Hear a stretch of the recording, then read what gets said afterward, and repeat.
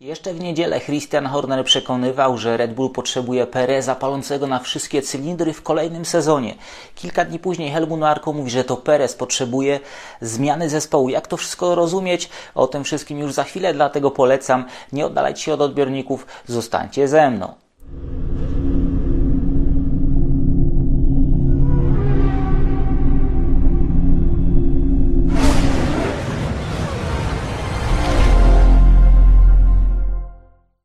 Jest czwartek, 12 października, Daniel Biały, Echa, padoku. Czy Liam Lawson przyłoży cegiełkę do tego, żeby skończyć przygodę Sergio Pereza w Red Bullu, a może nawet odeśle Sergio na emeryturę?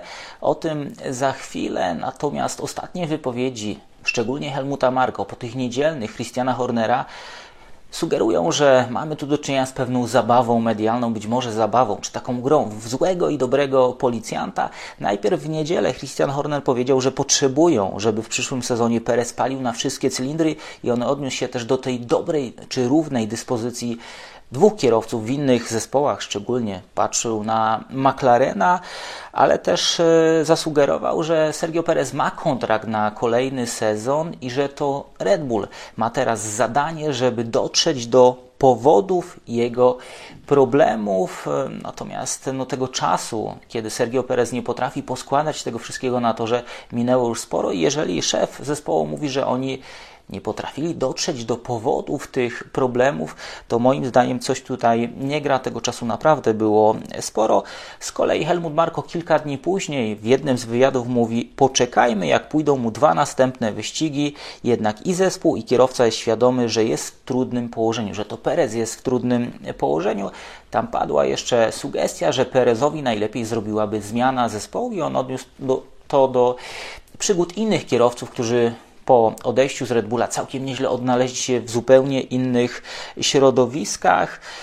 Kiedyś myślałem, że to jest taka medialna zabawa w dobrego i złego policjanta, ale teraz po tych wszystkich wydarzeniach, które miały miejsce w Red Bullu, tych brutalnych podejściach również do młodych kierowców, uważam, że Helmut Marko pełni rolę osoby, która ma za zadanie jakby przygotować opinię publiczną na to, co się za chwilę wydarzy i to przygotowanie, te dwa najbliższe wyścigi jako takie ultimatum postawione Perezowi, to jest coś, co wielokrotnie już widzieliśmy w wykonaniu Helmuta Marko, całego Red Bulla. Czasami nawet nie było dwóch wyścigów, po jednym już rozstawali się z jednym ze swoich kierowców. Tak było na przykład z Nickiem de Vriesem. Nie przypominam sobie, żeby którykolwiek z kierowców Red Bulla, kiedy otrzymał to ultimatum od Helmuta Marko, był w stanie już z tego scenariusza się wyplątać, wyjść z tego zwycięską ręką i wydaje mi się, że podobnie będzie z Sergio Perezem.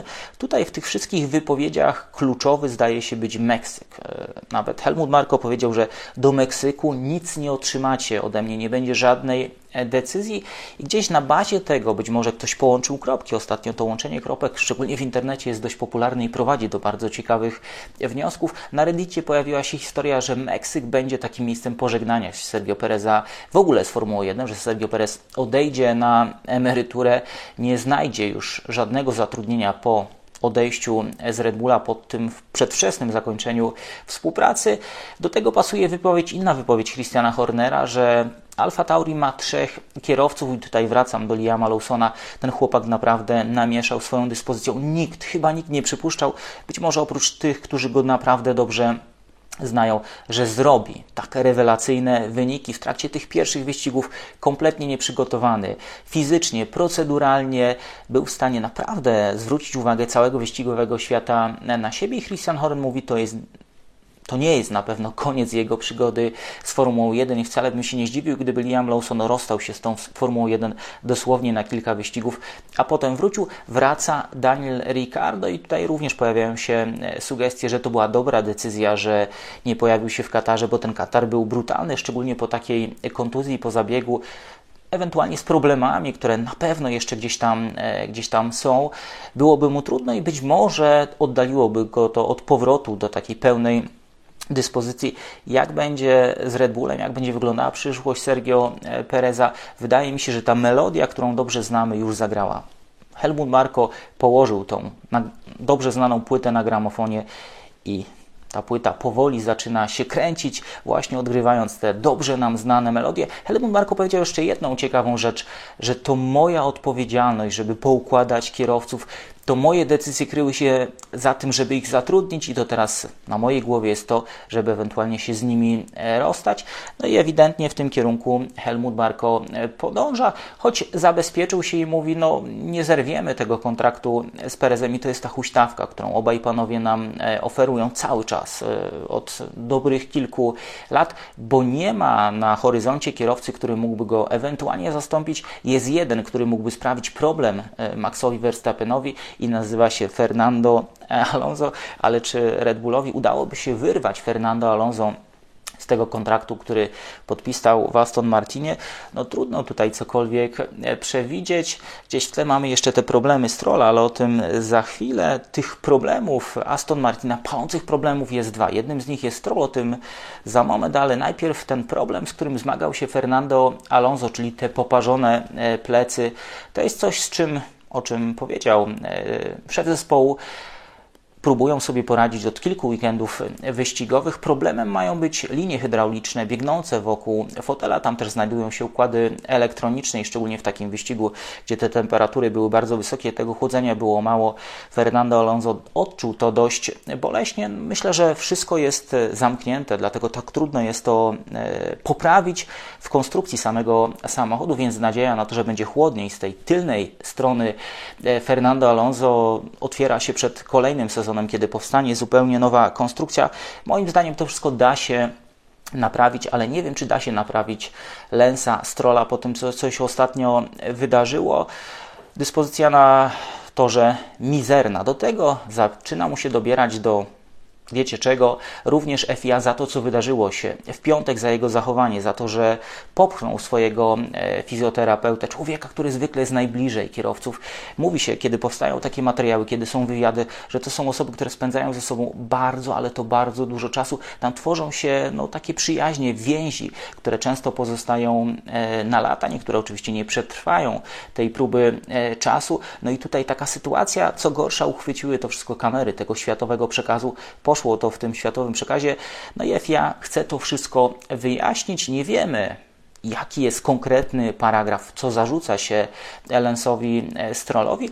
Była jeszcze jedna kwestia, która też może być istotna, czyli sposób, w jaki Lens udzielał potem wywiadów. Te wywiady były krótkie, agresywne i wulgarne, czyli w taki sposób odnosił się do dziennikarzy. Taki brzydki obrazek z tego weekendu w Katarze. I tak od momentu, kiedy David Croft powiedział o tym tenisie, który Lance Stroll wyśmiał, czyli o tym, że Lance Stroll miałby rzucić Formułę 1, tam padło takie konkretne sformułowanie, że za 18 miesięcy Lance'a Strolla już w Formule 1 w ogóle nie będzie. Od tamtej pory jakby wszystko się rozsypało, choć to nie wyglądało jakoś super dobrze, ale od tamtej pory jest totalna katastrofa. Jakby jakaś taka samospełniająca się przepowiednia, którą Lens wziął sobie do głowy.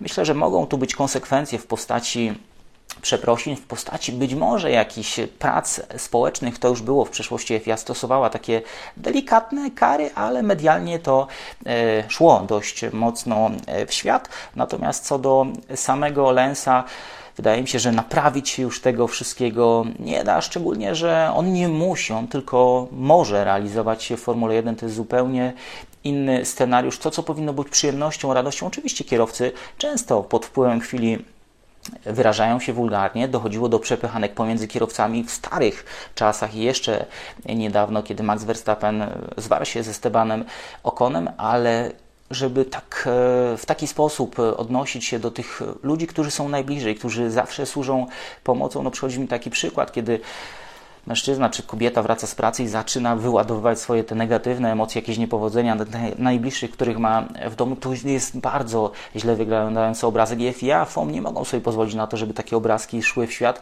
bo to jest antyreklama tego sportu. To, co robi teraz Lance Stroll, jest antyreklamą, bo jeszcze niedawno te wyniki były całkiem obiecujące, ale teraz w zderzeniu z Fernando Alonso, no i po tych wypowiedziach, które poszły medialnie, wszystko się po prostu rozsypało jak domek z kart. To był taki brzydki obrazek z Kataru, a teraz ten ładniejszy. Kamery uchwyciły bardzo ciekawy obrazek. Dużo było właśnie o tych problemach kierowców fizycznych z tymi temperaturami w Katarze, z wilgotnością, o czym już Wam mówiłem, nadal podtrzymuję, że ostateczna decyzja, żeby się wycofać z wyścigu, żeby podjąć decyzję, że jest za trudno, należy do samych kierowców, bo ostatecznie to oni siedzą w samochodach, choć FIA wydała oświadczenie, w którym mówi, że spróbują znaleźć jakieś adekwatne rozwiązanie, być może jakiś limit temperatur, limit wilgotności, który ustalą, powyżej którego ścigania po prostu nie będzie. Jest to jakiś pomysł, ale pewnie ostateczne słowo będzie należało jak zwykle do kierowców, podobnie jak w deszczowych wyścigach. A ten ładny obrazek, kiedy Alex Albon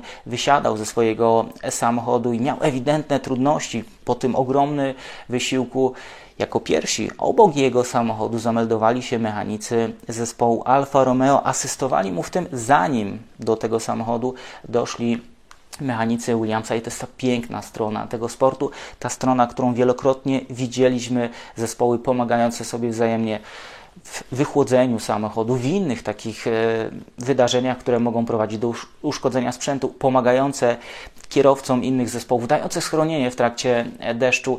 To wszystko są właśnie te obrazki, których FOM chciałby jak najwięcej. Szkoda, że to jakoś przemknęło bez echa, tylko w mediach społecznościowych gdzieś się to wszystko pojawiło. Zawsze będę zwracał uwagę na takie elementy. A teraz kwestia, do której nie zdążyłem się odnieść. Pirelli zostaje do 2027 roku. Bridgestone, mimo że miało aspiracje, do których do tej pory się nie przyznawało, w oświadczeniu stwierdziło, że nadal ma Formułę 1 gdzieś tam na oku, więc Pirelli zostaje. A raczej innego scenariusza sobie nie wyobrażałem, bo te zmiany, które nastąpiły i będą w Formule 1, wymagają obecności dostawcy, który zna ten sport, który zainwestował w ten sport i dysponuje szeregiem badań dotyczących tego, jak te opony będą się zachowywać, jak się zmieniały, jaki wpływ zmiany w konstrukcjach mają właśnie na przełożenie napędu na tor.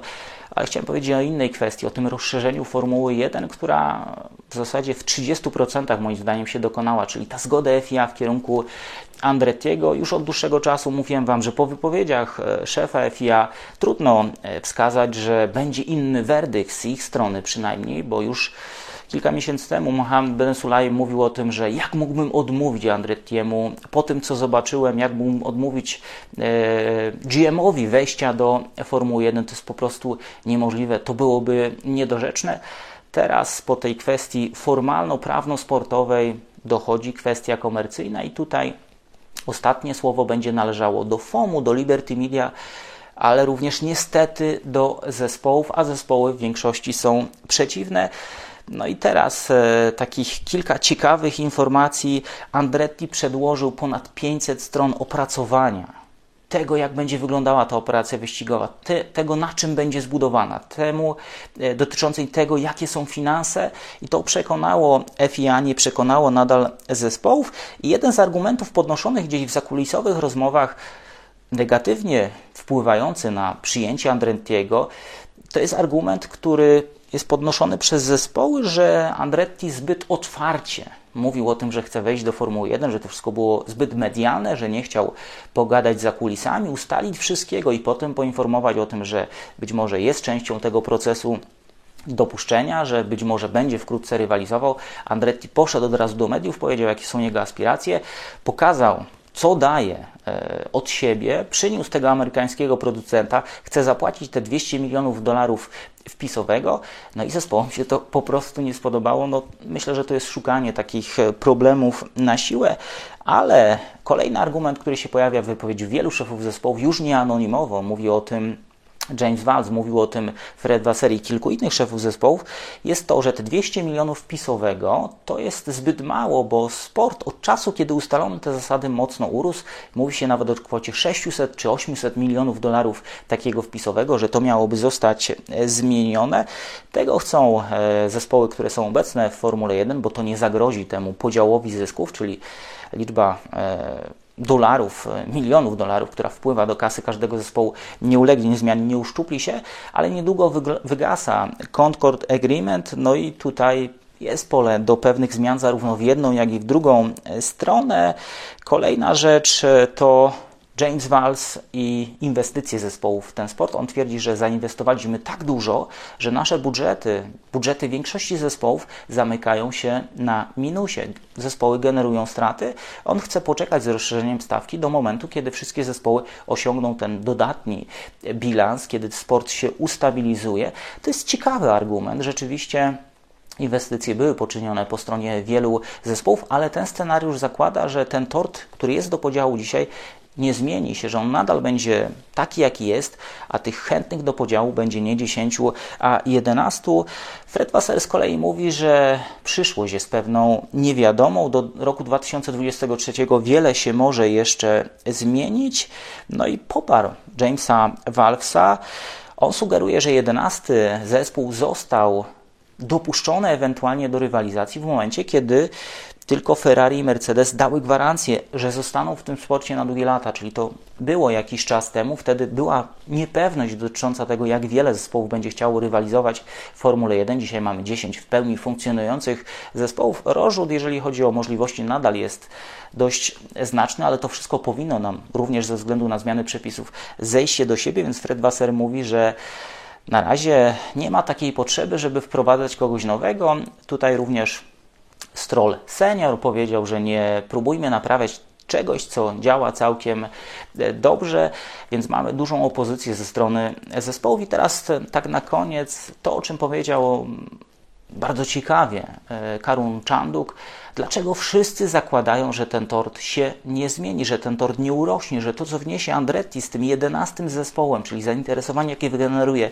w Stanach, zainteresowanie, jakie wygeneruje również pojawieniem się nowego koncernu General Motors w Formule 1, nie spowoduje, że ten tort po prostu urośnie. I to jest ten brakujący element w wypowiedziach wielu szefów zespołów. To jest coś, czego oni starają się w ogóle nie widzieć albo marginalizować, a rzeczywiście jest taka możliwość, taki scenariusz, że sport zacznie jeszcze rosnąć, a jak pojawią się nowi sponsorzy, również właśnie zza tej wielkiej wody, choć niektórzy mówią, że zespół z Ameryki już jest i tutaj potencjału jakiegoś specjalnego nie ma, Formuła 1 nadal nie zdobyła amerykańskiego rynku, to na razie jest wąski wycinek. Wystarczy spojrzeć na to, co zarabiają kierowcy amerykańskich serii wyścigowych, czy ile zarabiają kierowcy amerykańskich serii wyścigowych, jakie tam przechodzą pieniądze, to można sobie uświadomić, że Formuła 1, gdyby podpięła się jeszcze mocniej pod tamten rynek, mogłaby tylko zyskać i ten tort mógłby jeszcze bardziej rosnąć w kolejnych latach. Jaka będzie przyszłość tego projektu Andrettiego? Ja bardzo chciałbym, żeby Andretti był, żeby ten 11 zespół był w stawce i rywalizował, bo Andretti jest pewną gwarancją wysokiego poziomu sportowego, czy przyzwoitego poziomu sportowego. Niektórzy podają te przykłady sprzed lat, kiedy Max Mosley jeszcze chciał za $40 milionów budować zespół wyścigowy, który będzie konkurencyjny. Tego nie da się zrobić. Dzisiaj już to wiemy, natomiast Andretti zdecydowanie i technicznie, i finansowo stoi mocniej. Obawiam się z kolei tej opozycji ze strony zespołów. No i wracamy do Berniego Ecclestona, który co ciekawe dzisiaj został skazany prawomocnym wyrokiem za malwersację finansową, a kilkanaście minut po wyjściu z sądu poszedł sobie kupić pączki, bo ta kara chyba 17 miesięcy w zawieszeniu to nie jest dla niego nic, co by mu jakoś specjalnie zabierało spokojny sen. Natomiast Bernie Ecclestone był tym człowiekiem, który oddał tak dużo władzy zespołom i dopiero ta kolejna umowa, ten nowy Concord Agreement może coś zmienić. Na razie trzeba grać na tych zasadach, które zostały napisane przez Berniego i przez te zespoły, które wyciągały coraz więcej, albo inaczej, przez zespoły, które otrzymywały od Berniego coraz więcej przywilej, być może właśnie za pewne korzyści finansowe dla poprzedniego właściciela Formuły 1, więc źle to wygląda z mojego punktu widzenia. Wydaje mi się, że zespoły będą bardzo mocno oponować. Przed nami właśnie negocjacje związane z tą nową umową komercyjną. Mogą pojawić się twarde weta, a wtedy Liberty Media chyba będzie wolała mieć to, co ma w tej chwili w garści, niż pójść za tym 11 zespołem. Będzie to swoista próba sił, która mogłaby poukładać Formułę 1 i te zasady komercyjne i tego, kto dyktuje warunki od nowa, jak twardo będą chcieli iść z tym ludzie Liberty Media i czy nie będą stawiali nadal na to, żeby budować czy pompować wręcz wartość tego sportu, bo niewykluczone, że w najbliższych latach ten sport znajdzie zupełnie nowego właściciela. O tym też się sporo mówi. Mówiło się w Katarze również o tym, że pojawiły się dość niepokojące plotki wokół Audi. To też mogłoby uderzyć mocno w tą najbliższą przyszłość sportu, że Audi, czy koncern, czy szefostwo, że zarząd koncernu Audi końcem tego roku ma jeszcze raz przyjrzeć się planom zaangażowania w Formułę 1. Niektórzy sugerują, że nawet mogą wyjąć tą wtyczkę, której jeszcze tak na dobrą sprawę nie wepchnęli do tego gniazdka. Ja uważam, że być może będą to plany wieloletnie, czy takie dalekosiężne plany związane z zaangażowaniem, czy idziemy ostrożnie i delikatnie, a może idziemy ze wszystkim, co mamy. Myślę, że najbliższy weekend wyścigowy przyniesie nam trochę informacji, bo Katar przykryły te informacje, czy te kwestie związane z wysiłkiem, jaki kierowcy włożyli w tą rywalizację.